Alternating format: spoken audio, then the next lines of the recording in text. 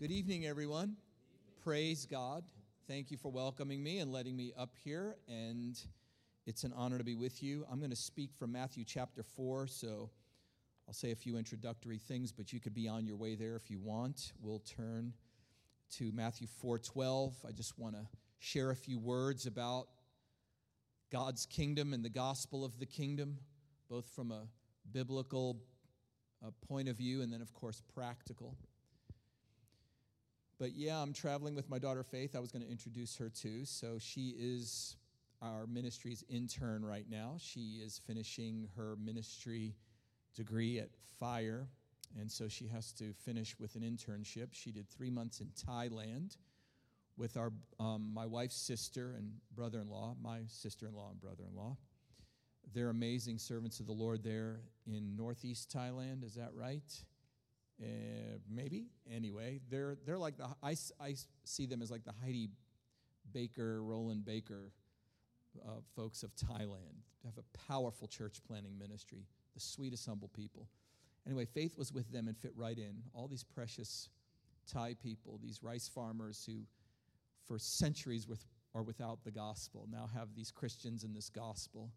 And they're just loving Faith and holding her hand, and she's teaching them English. And then she came to finish, but she's teaching them English. Yeah, like a few words is what I meant. But then she came to finish her internship with me, where I have her getting me coffee. So it's been a wonderful, full internship for Faith. Pray for her that her latte art improves, because that's what we've been working on. But before that, she was also doing spiritual things.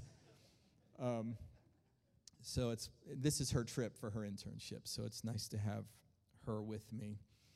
And I just keep hearing this scripture echoing in me. I was feeling it from earlier, just talking with the brothers for a little while. But that verse in Malachi 4, it's actually talking about the day of the Lord that's coming. And it also speaks of judgments coming, and the day that's coming is burning like a furnace. But for you who fear my name, which refers to the covenant people, and for us, the new covenant people by faith, for you who fear my name, the Son of Righteousness will rise with healing in its wings, and you will go forth and skip about like calves from the stall. You'll tread upon the wicked, and they'll be like ashes under the soles of your feet. For us, of course, that's spiritual warfare. But I just want to encourage you, because I just feel in my heart the Lord saying that. I keep seeing like a sun rising upon you and dawning upon you, and I just believe that He's rising on you, and there's healing in His wings for you, and the light is shining. I wanted to mention that. In fact, let me just pray to open things up, and I'll pray into that a little bit. Abba, Father, we are so grateful for your wonderful faithfulness. You are the sovereign on the throne over all creation. You are like nothing and no one else. You alone are God from everlasting to everlasting, and there is no other. You dwell in unapproachable light. You are holy, holy, holy. The psalmist said, well, my flesh trembles for fear of you, and I'm afraid of your judgments. And yet at the same time, hidden in the wounds of Christ and bought by the blood of Jesus, we have great joy and come to you boldly as you sit on the throne of grace. We tremble because you're awesome, you're God that never changes, but you welcome us like a tender-hearted father. You are a tender-hearted father, welcoming us into your arms before your throne boldly with confidence and as your family. We love you. We bless your holy name. We are grateful for all of your benefits. We give you thanks. And we declare in your presence with all of our hearts that Jesus is King and Lord. He's alive from the dead. Lord Jesus, we worship you. Our eyes are on you. You are the author and perfecter of our faith. Jesus, Jesus, Jesus, the wonderful incarnate Son of God.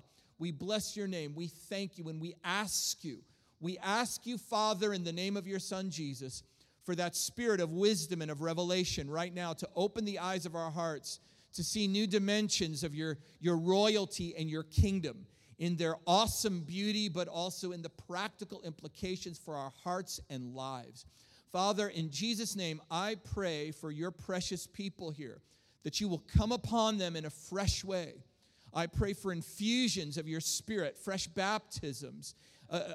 in your Spirit. Lord, baptize us afresh, that their hearts might be mighty and strong. Even while we're weak, you are strong. Lord, we are weak, but when we lean on you, we experience your strength. Strengthen the heart of your people.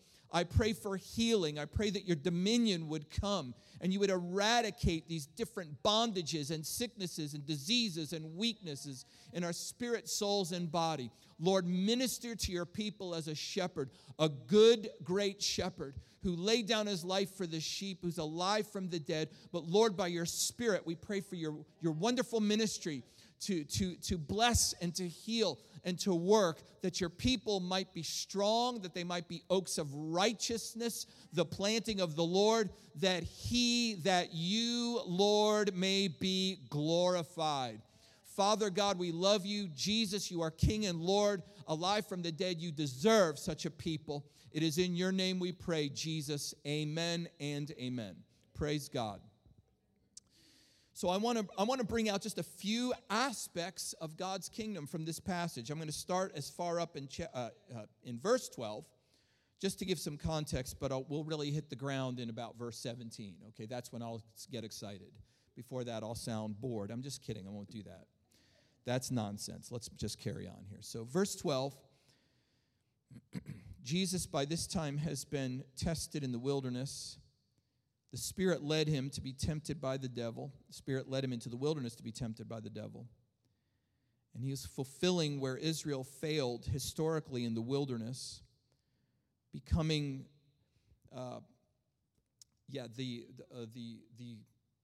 being shaped, according to Hebrews 5, into the man without sin that would have been worthy to shed his blood to purchase us for God. And he's coming out of the desert in verse 12. When Jesus heard that John had been taken into custody, he withdrew into Galilee. And leaving Nazareth, he came and settled in Capernaum, which is by the sea in the region of Zebulun and Naphtali. So Matthew's about to tell us why he did that. He was following the Spirit still, but he's reading these texts from Isaiah that are giving him immediate guidance, even geographically. He was raised in Nazareth. He made Capernaum his hometown base during his ministry. And this is by the sea in this region, and here's why in verse 14. This is to fulfill what was spoken through Isaiah the prophet. The land of Zebulun and the land of Naphtali, by the way of the sea, beyond the Jordan, Galilee of the Gentiles. The people who were sitting in darkness saw great light. And those who were sitting in the land and the shadow of death, upon them a light dawned.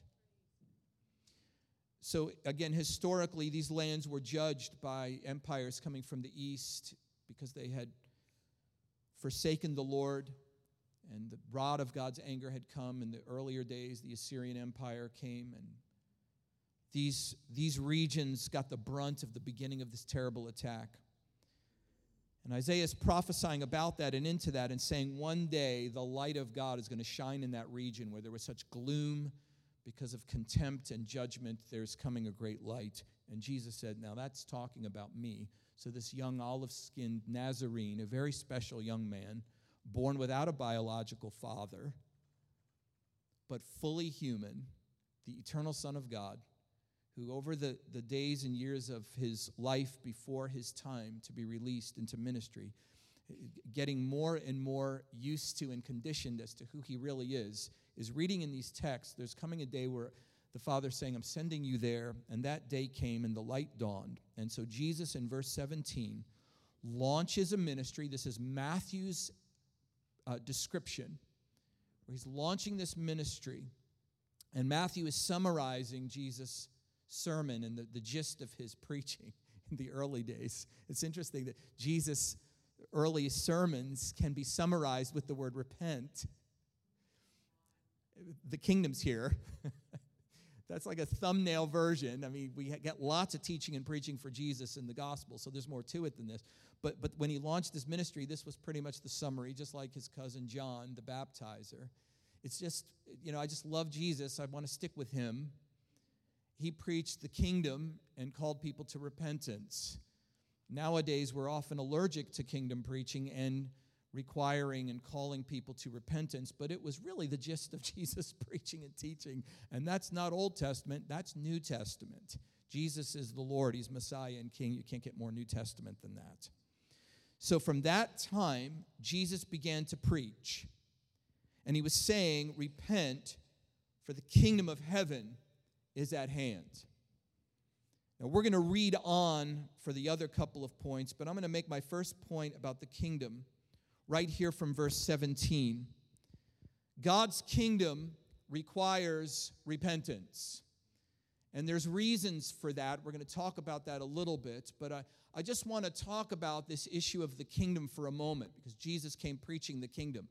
This is the fulfillment of great promises from the Old Testament, specifically in the context of Israel and Judaism. The prophets have promised that one day one of David's son would be heir to his throne and rule Israel, and therefore and thereby rule the world. So one day this king would rise up and be anointed and take his throne and bring the glory back to Israel and bring God's peace if you take the right passages at the right time. You know, Isaiah talks about there will be no end to his government nor of peace. He'll bring peace to Israel and to the world. There will be great peace under the dominion of this great king. And of course, he'd bring deliverance to his people. Other images that Daniel used, and this is one of Jesus' favorite reference point from Daniel chapter 7. By the way, those promises to David are scattered throughout, but especially 2 Samuel 7, right? Where Nathan brings this oracle. You're not going to build me a house. I'm going to build you a house, David. I'm going to install you on the throne. If your sons are disobedient, I'll chastise them, but my covenant loyalty will never leave your house. Your throne will endure forever. One day one of your sons will rule. Come on. And of course, Psalm 89 is speaking of this. God's committed as the sun and the moon in their courses. My promise is good to Israel to keep David's son on the throne. And so when Jesus says, look, that kingdom is near, he's saying something. He's saying that dominion is here now.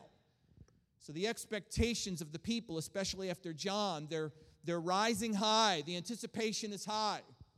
And Jesus is claiming what you've been waiting for and what you've been dreaming about, even though it's going to come in a way you don't expect. What you've been dreaming about and waiting for, even now still under Gentile oppression, it has drawn near. And the first response, like a first responder response kind of thing, is not something like, hey, it's all right now. I'm going to gather a militia and we're going to take over. We're going to march on Rome. I'm going to give the kingdom to these elders and these priests and these Pharisees, these Puritans, and everything's going to be great now. You're back in charge, Israel. That wasn't his first required response that these promises are being fulfilled. His first response was repent. Because the issue is not first political. It's a matter of the heart. It's a matter of our lives. It's a matter of fidelity to the Lord. Other images, and this is what I was talking about before with one of Jesus' favorite references, if not his favorite reference about his own calling, was the title Son of Man. That was repeated in different places with God calling Ezekiel a son of man, referring to his humanity, but also his dignity as a prophet. Of course, Psalm 8. But then most pointedly, Daniel chapter 7, especially verses 13 and 14. In this scene of these beasts, a few verses earlier, these beasts, these monsters, these hybrid animal-type things that represented the different empires that had been ruling the world, right, as Daniel prophesied from chapter 2, and now something similar in chapter 7. These beasts are, giving one to the other dominion. And then the final beast is the worst one, and it's raging. These beasts, by the way, are coming from the sea, which is important symbolism. They're coming from below in these chaotic seas. Such a magnificent picture that these thrones are set up in the heavens. And the Ancient of Days takes his seat. What a solemn moment. How holy this must have been. The Lord's counsel is gathering. And as much as these beasts are raging, the sovereign over all creation is coming to judge. He's got the final word. So here he comes. All rise. That must have been quite a scene. The Ancient of Days. He comes, and just through the visionary experience of the prophet, he can see eternity on this indescribable person who's probably funneling his glory a great deal just so he can kind of be perceived by this little tiny prophet, these little itsy-bitsy little tiny eyeballs, looking at the Ancient of Days coming, walking like eternity, with these vestiges and this look like this older man, but as young could be, eternity himself. Taking his seat, the court sits with him, these scrolls are open, and these beasts are judged. And the last one is slain. That's the court. The decision has been made. These kingdoms will not last. They will be judged. They will be destroyed in spite of their rebellion and their blasphemy. And then, coming with the clouds, one like a son of man. So do you see the contrast between the disturbed sea below with these hybrid beasts that are ugly and demonic looking? They're coming from below, and they're animalistic and not even nice, good animals. They're just all mixed together. But here comes a human-looking figure. And he's not coming from below. He's coming from above. He's coming with the clouds. And he's not looking like a beast. He looks like a man, a good man. God's Son, the Messiah, is coming with the clouds. And to him is given dominion and glory and a kingdom, so that all kingdoms for all ages will worship and serve him. So when Jesus came, he referred to himself as the Son of Man, and he proclaimed the kingdom, because he was saying, however awesome and apocalyptic Daniel's visions and symbolism may have been, Jesus came even in his humble Nazarene form, who grew up as one of the neighborhood boys on the streets of Nazareth. His own family members and neighborhood families stumbled over him because he was just one of the kids, and now he's suddenly rising up and speaking with authority and healing. He's saying, I'm that man, and that kingdom is here. But Daniel didn't detail this part. He didn't show you it would look like this for a season, because I'm going to accomplish Daniel 7, so to speak, Jesus speaking. I'm going to accomplish Daniel 7 this way. I'm going to preach the kingdom to the towns and the villages and the hamlets of the Galilee, and then down south around Jerusalem. That's where we're beginning. So the irony is thick. If you can imagine Jesus at the end of his earthly life, before he rose again to a new heavenly earthly life, but at the end he was on this kangaroo court where the leaders of Israel were bringing false witnesses against him. And he was there, at least from their perspective, under the weight of their accusations, however confused they may have been, trying to get their stories straight. They finally had something they would accuse him of, and that was blasphemy and claiming to be God's son. But to them, he's the guilty party. He's being judged by their religious court. And even though these are Jewish people, because of the posture they're taking toward God's own Son and their own Messiah, they are essentially extensions of those very beasts that were raging against the throne in Daniel 7, especially when you consider the irony that Jesus was being tried on a court. And then he, in that very setting, when he was pushed to the point, he said, when he was asked, "Are you then the Son of God?" He said, "You have said it, I am. And you will see the Son of Man at the right hand of power coming in glory." He refers to that Daniel 7 story, right? As if to insinuate, this is really like insinuated, but it's like you have me on trial, but what's really happening is I have you on trial, right? Because the very system that you represent has been judged by the Ancient of Days. And that's the very way I'm getting the kingdom. But right now, it does not physically and certainly not politically look like Daniel 7. But this is the way the kingdom operates. The great kingdom that will consume the whole earth one day. There'll be nothing but God and his dominion and nature rejuvenated eternally and his covenant people. There'll be no evil. There'll be no tears. It will all be eradicated. Okay, that's not a utopia. That's not a dream. That's reality. That's the way God designed it. That kingdom is here now. It's not in all that physical, political, naturally dominating glory, but it's here now.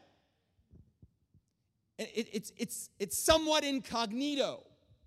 So even just 9 chapters over to the right, later on in the progression of Matthew's gospel, which I take to be something of a discipleship manual, and in the progression of Jesus unfolding teaching toward his disciples, he introduces them to the mysteries of the kingdom. It's here, but it's not the way it's going to be. So the way it operates, it still must be embraced by people of hunger and faith. He symbolizes that by telling parables. He speaks in these symbols, and then the hungry press in and say, what do you mean? And he says, to you it's been granted to know the mysteries. As awesome and as powerful as this kingdom is here, just like Isaiah asked in his prophecy in chapter 43, who will perceive it? And also in chapter 52. Anyway, who will perceive it? Who will perceive this kingdom? It was for the disciples. It was for those who believe. So this kingdom is here, but it's mysterious. It's embodied by God's people. And there are dimensions here that reveal the kingdom on this side of Jesus' return. And the first one is right here, when Jesus says, repent, the kingdom has come near. Here's why Jesus proclaimed repentance. Because God is king. And in fact, our gospel proclaims that Jesus is king. And Jesus did identify himself as the king. As we just said, he referred to himself as the Son of Man. And certainly those who preached after Jesus referred to him as the one alive from the dead, ascended on high. He's King of kings and Lord of lords. And that's why we turn to him fully. And that's where we begin. We come to the Lord. Faith means a full turning to the Lord because he is king. And I believe this is one of the most important aspects of the gospel that must be restored, especially to the wealthy, resourceful, democratic, free. When I say democratic, I mean our form of democracy, free world, that we, in fact, as God's people, we don't serve a council of, whoever we put in by voting. We serve a king who just is. And the only appropriate response to that is absolute loyalty. And that's where we begin. That's not where we wind up after we've gone to years and years of Bible school and we've thought about it as we're going to church for years and years. We begin by absolute loyalty to the king. Against the background of the Old Testament, repentance was a return to the Lord in renewed covenant. When God's people were being called back to the Lord by the prophets, they were to turn away from their sins, their disloyalty, their breaking of Torah, their idolatry, and they were called to renew their covenant with Yahweh God. And that is where Jesus is coming from. If he is king, he requires faith. But faith doesn't just mean we believe the right doctrine. It means fidelity. It means covenant loyalty. That's the first dimension of the kingdom. We don't just see it come from the sky and it just sets up a utopia. It's coming as an announcement that says the king has drawn near, graciously, lovingly, mercifully to forgive our sins if we believe. So our first response can and must only be repentance. Let me say it like this. Technically speaking, the Lord never asks for our commitment. I know that I'm going to be nitpicky about language. Commitment's a good thing, and we make different commitments. But in the essential sense of our relationship to the kingdom, he's not asking for commitment. Commitment can be measured. I made a commitment to come here and to teach and preach a certain amount. I'm not saying I'd be open to more. I'm not saying I wouldn't be open to more. I'm not saying I would be. You know what I'm saying. But here's what didn't happen. Jeremiah didn't say, and Bob, there's your cot over there. That's where you'll be sleeping. And when we need the floor, cleaned and maybe some teaching over here, we'll let you know. What about my family? What are you talking about? Well, maybe they'll be able to come, but you're ours now. No, I didn't surrender my life to you all. I made a commitment. But in the kingdom, he doesn't require commitment. He requires surrender. It's a full-on covenantal relationship. I am yours, fully, forever. And that's how we begin. That's where Jesus began. He doesn't preach about a utopia that comes magically, some kind of universalism. It's like God's kingship has drawn nigh. Surrender and renew covenant, and let's start there. That's why we're baptized when we believe.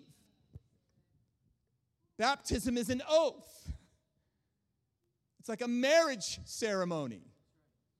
It's when we, if you would, when we swear to God. I'm making covenant with you, Lord.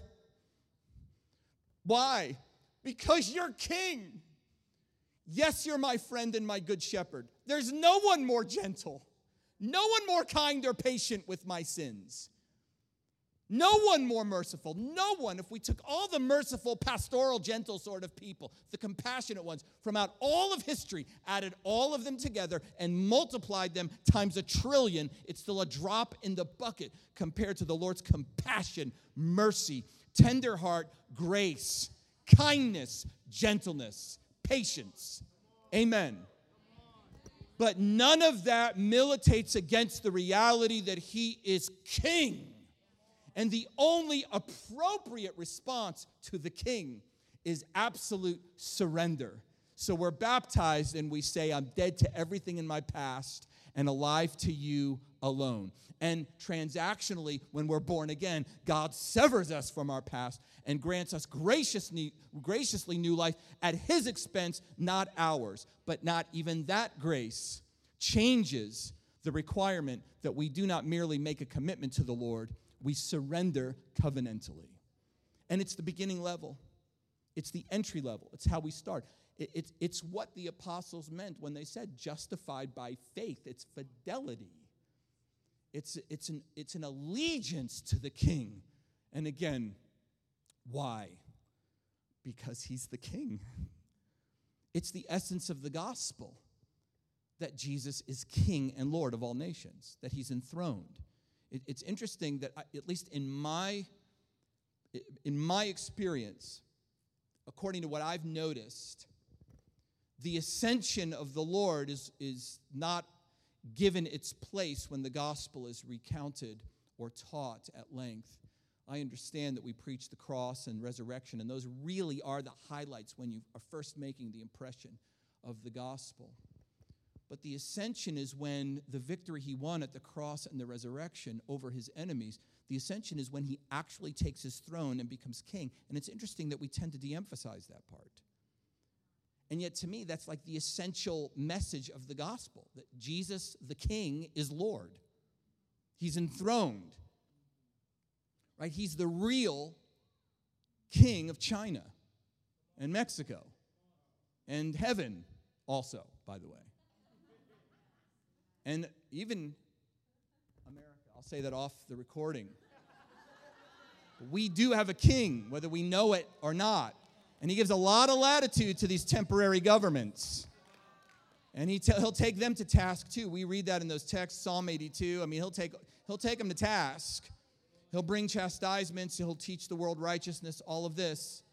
But he is the king. He's just not exerting his influence yet because he's so merciful and patient. He doesn't want anyone to perish, but all to come to repentance. But none of that changes that he's king. He has dominion. So the only way we begin this covenant relationship with him is making the covenant.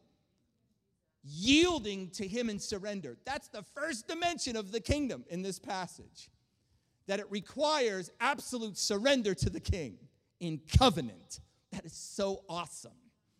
And all the pressure is off because it's not like we have to manage giving him some of our lives and holding back others, which creates tension and sometimes even illness, and it's hard to do. But when we surrender everything, he says, my yoke is easy and my burden is light. And he says, and that's the way I lived. So take my example. I had no agenda. Isn't Jesus amazing? No wonder children ran to him. Zero agenda, zero need to calculate what he was saying and how to say it and how will this be taken. It's like, it's not about me, it's about my Father, and he makes it about me. But it's just that relationship we have. Just was not there to serve his own agenda. I think that's the essence of meekness. Come to me, all of you who are weary and heavy laden. Here's the same surrender. Come to me, he says, if you're weary and you're burdened down, I'll give you rest. Take my yoke upon you and learn from me. There's a call to discipleship. And what does he say? Because I'm meek and humble of heart. How many humble people do you know saying, come to me and learn from me because I'm so humble? It really, if you listen to it that way, it sounds a little raw at best. But he can say that because he's truly humble. He's got no agenda. Because, well, I'm not serving myself. So if people think I'm arrogant because of that, that's their issue. I don't care. I'm serving people by offering myself. That's what humility is. I'm just offering myself to help everybody else, not to build my own thing or my own ministry. That's humility. He's so humble he can say it and mean it and not be an issue. And in fact, he says, come to me. When you learn that from me, you'll feel the same peace and the same rest. Praise God. Could I just encourage all of us tonight, let's just really make that surrender to the King. If you're here and you haven't been baptized, you haven't really given your life to the Lord or haven't gone through that form of declaration, confession, and really like a marriage, making an oath with the Lord, so to speak, I encourage you, let's do that. Let's give it all to our King, because in one sense, that is the kingdom on earth right now. It comes through repentance when we see Jesus as King. How about a couple of other points from the passage that follows? Verse 18, Jesus was walking by the Sea of Galilee.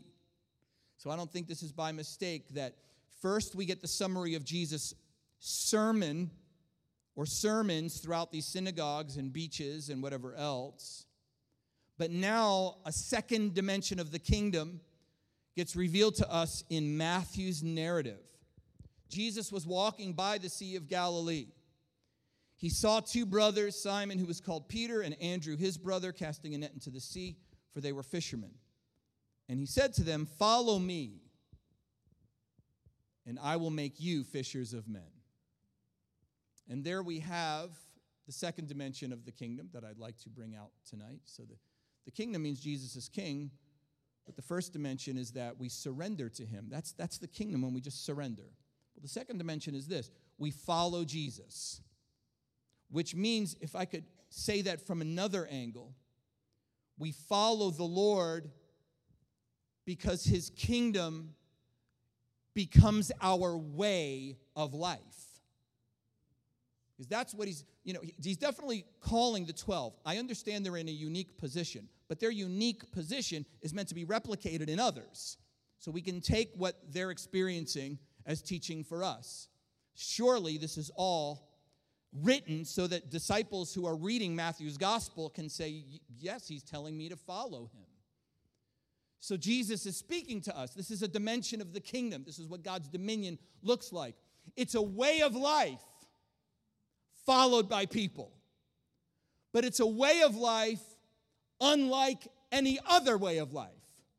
Here and there, some of its principles overlap with the way people might live here and there by default. It's not by the Spirit, but it may happen. But essentially, God's kingdom is in a category all by itself. And his kingdom for us by the presence of the Spirit. For those of us who have given ourselves in covenant loyalty to the Lord, the kingdom on a practical level by the Spirit is a way of life. There are ways the Lord lives, and there's ways he solves problems and reacts to gossip or to people criticizing him or to people mistreating him when he was right. And I would say he was right 100% of the time, but he was still criticized. But there's a way he responded. He didn't think of himself like having to justify himself in front of people or having to retaliate. He was gracious. He was forgiving, whatever it is. There are ways that constitute the kingdom. Right? A lot of people want to know the Lord enough to be saved, but they don't want to press in after his heart to understand his ways. When you know his ways, you know him. Yes, Lord, you're telling us promised land?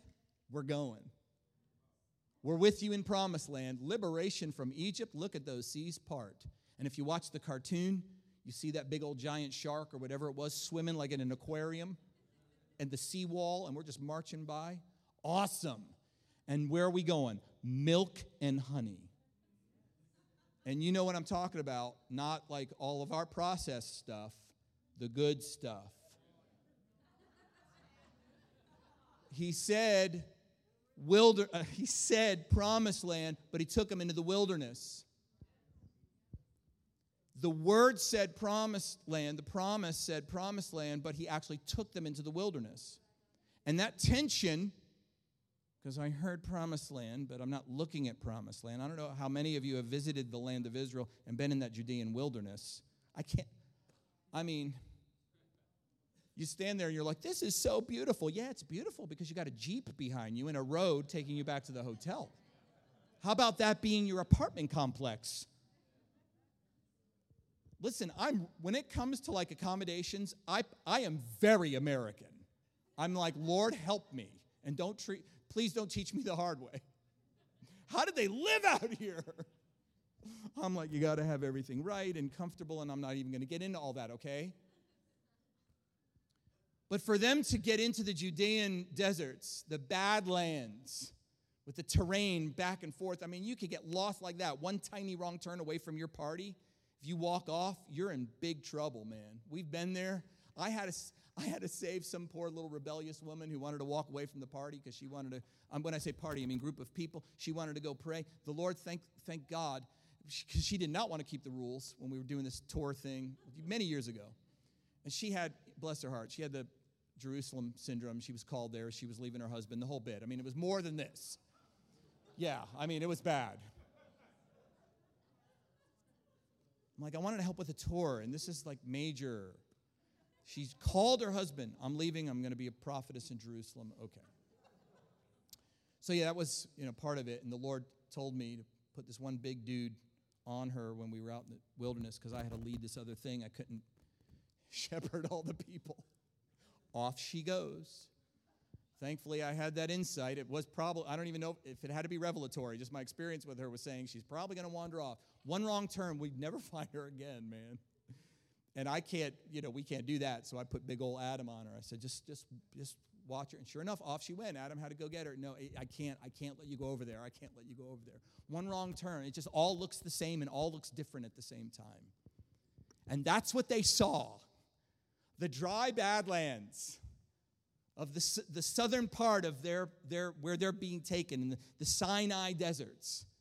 Of course, the part of the world I'm talking about is a little bit different, but it looks the same. It's a different area a little bit, but it looks the same. They heard promised land, but they got this wilderness. And it created tension. And instead of believing that the Lord was going to bring them through because what he said is true, they wanted the experience right away. They saw the contradiction, so they complained and basically said no, and they were stopped for 40 years minus those two, the two good spies, right? Because they knew what the Lord said on a certain level, but they didn't know his ways, which is what Hebrews says. It explains this. Because God's way of operating is, I'm going to tell you promised land, and you better believe that's where I'm going to take you. But I'm not going to tell you where I'm going to take you first. But it won't be a problem if you understand my ways. I'm not just interested in making your life just perfect in utopia. I'm interested in developing you as people. And I can't develop you as people if I just take you into the promised land without any testing whatsoever. Deuteronomy 6, Deuteronomy 8. I took you in here and I tested you to see what was in you. Right? So he's interested in people. And if we go in not only listening to prophetic words, but reading our Bibles, which is what God expects us to do, we would actually know his ways. Those who know the Lord's ways, because they're not always pleasant and they're not usually our ways. But if we know them and embrace them, it means we've surrendered to him and we're more interested in him than we are our circumstances. So the dimension of the kingdom that Jesus is unearthing here for us is follow me. Spend time with me and learn my ways. And sure enough, when you go further into this gospel and you read, Jesus gives all these teachings of his ways, the vibe by which he lives his life, he puts into words, the way he relates to God, his consecration, his innocence, his response to persecution. He says, here, learn this. Happy are the poor in spirit. Theirs is the kingdom. If you exalt yourself, you'll be humbled. If you humble yourself, you'll be exalted. Don't pick out the top seats. Go to the bottom seats. If your brother offends you 7 times a day, 70 times 7, forgive relentlessly. Lord, that's so hard. These are my ways. My dominion is not just something coming in the sky to magically make your life better. It's a way of life. And when we live by his ways in the spirit in this world, we embody the kingdom. And we defy every other power of the air. Oh, that's the very definition of the people of God. They're a culture. They're a way of life that is heaven on the earth. You say zig, they zag.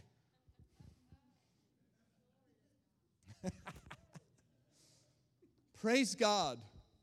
There's a reason why 6 times in the book of Acts the church was called the Way. They were the way. That's the way God looks on earth in the midst of those people. That's the lifestyle that is the way of his dominion. Oh, the King. I mean, it's counterintuitive. But Paul explains Jesus' dissension from his high place in Philippians 2. Treat everyone as if they're more important than you. That's the church. If we could just get into that mode, we'd have everything of the kingdom on earth in a kingdom of love. Treating everyone else as if they're more important. It's extraordinary, the ways of this king.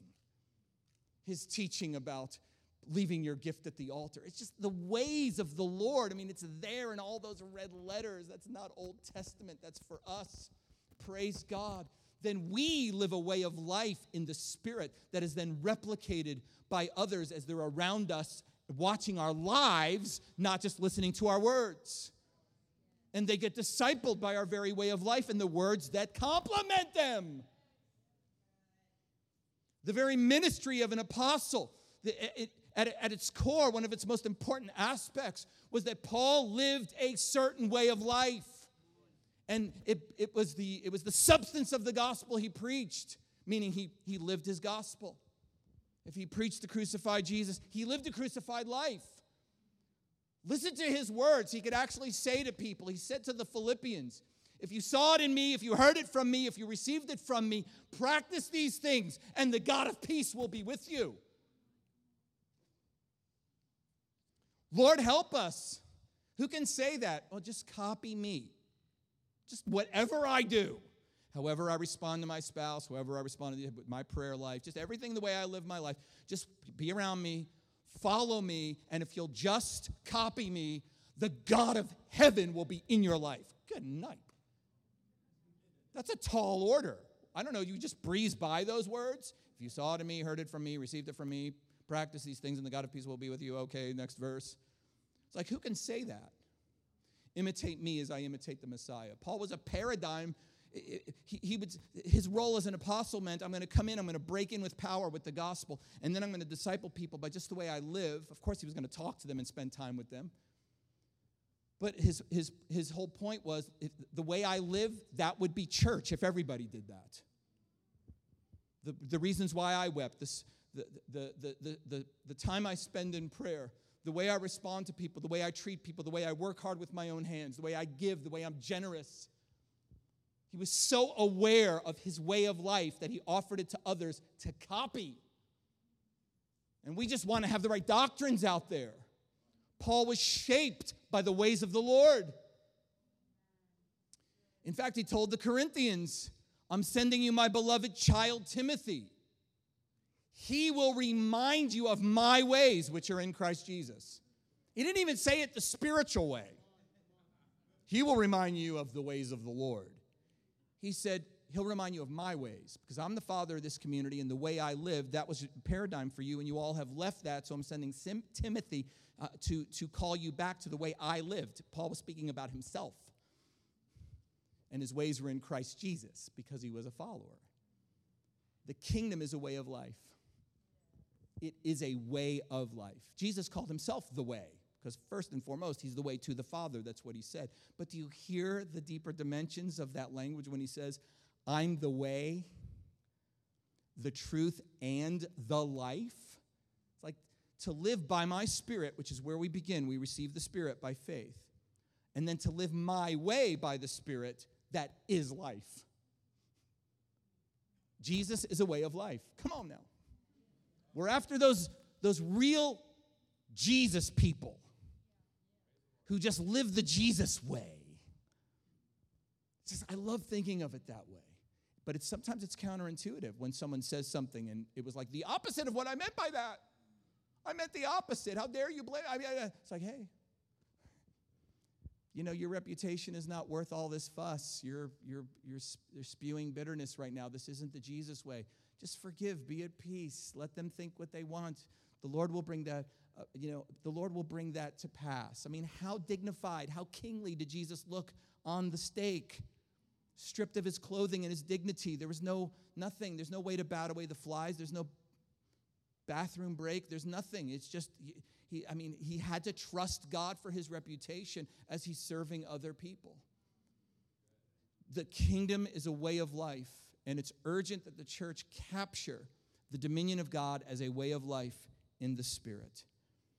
And finally, the third aspect of the kingdom, which we'll look at tonight, begins in verse 23. Jesus was going throughout all Galilee, teaching in their synagogues and proclaiming the gospel of the kingdom and healing every kind of disease and every kind of sickness among the people. The news about him spread throughout all Syria, and they brought to him all who were ill, those suffering with various diseases and pains, demoniacs, epileptics, paralytics, and he healed them. Large crowds followed him from Galilee and the Decapolis and Jerusalem and Judea and from beyond the Jordan.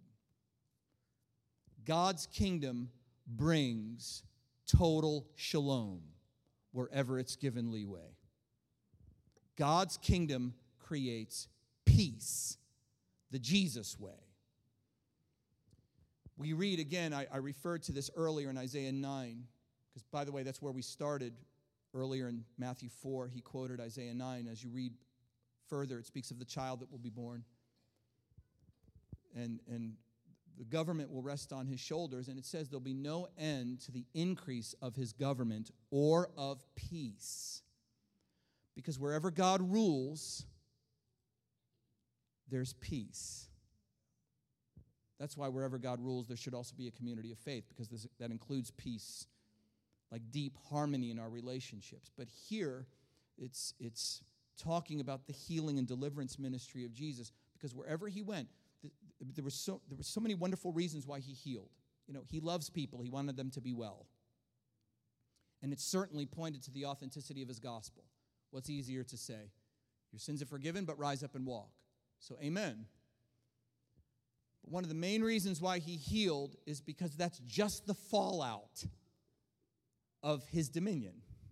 Wherever God rules, the bad goes out and the good comes. And it's not always instantaneous with us. It's sometimes a process. But wherever God rules, there's shalom. The Hebrew concept of shalom is not just the heart's tranquility. It's total well-being. Even if we're going through seasons of difficulty, where we're being stripped, where we're going through seasons of want in the natural, we have to trust God day to day. There can still be that touch of God on our lives where we're blessed. Paul lived this way. He says, I've been in abundance and I've been without. I know the secret. I could do all things through the one who strengthens me. Even where I don't know where my next meal is coming from, let alone how I'm going to pay the rent on my leather shop. The touch of God is on me because I'm always seeking first his kingdom and his righteousness. The shalom, the well-being is on me. Spirit, soul, body, relationships, finances in this sense. Not health and wealth all the time. I just mean the shalom of God. All is well. Where he rules, all is well.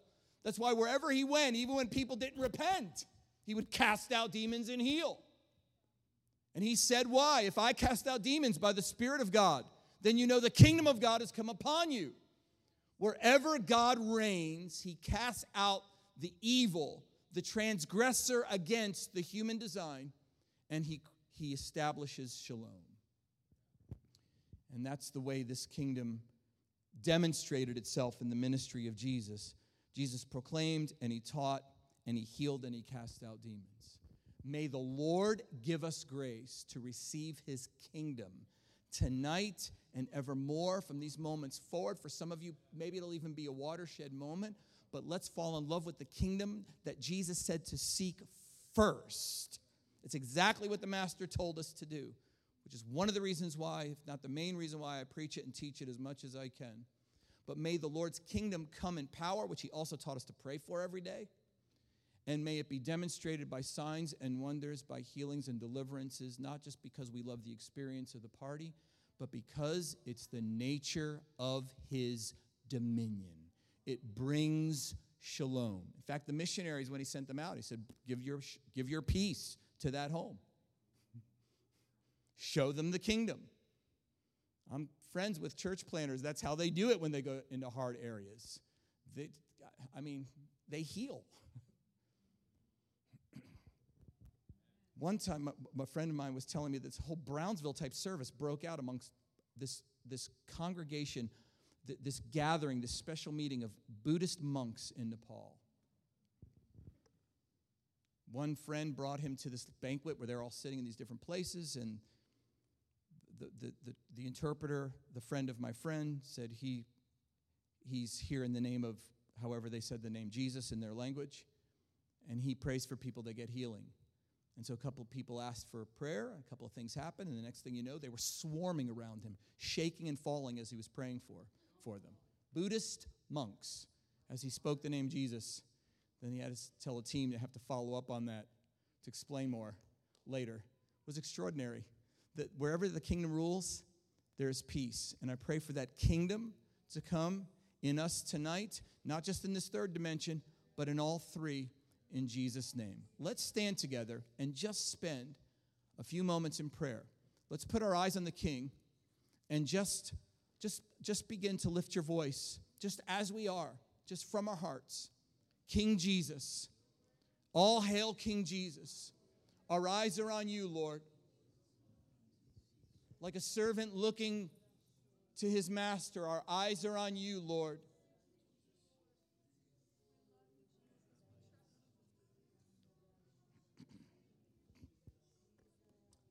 King Jesus.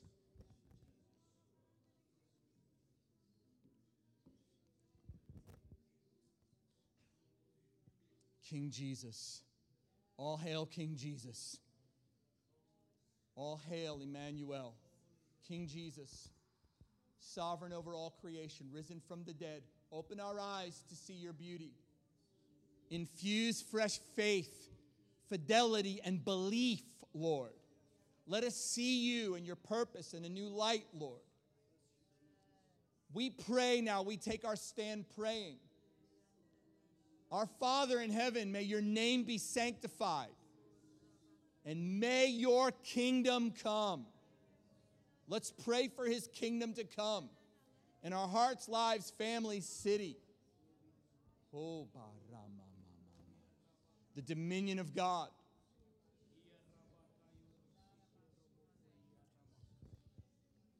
Our days, Lord, in our day, may we see a new kingdom movement, a true Jesus movement by the coming of your kingdom and the creation and a renewal of a covenant people. Jesus, Jesus, Jesus, you deserve it, Lord. You deserve it, Lord. Yes, Lord. Yes, Lord.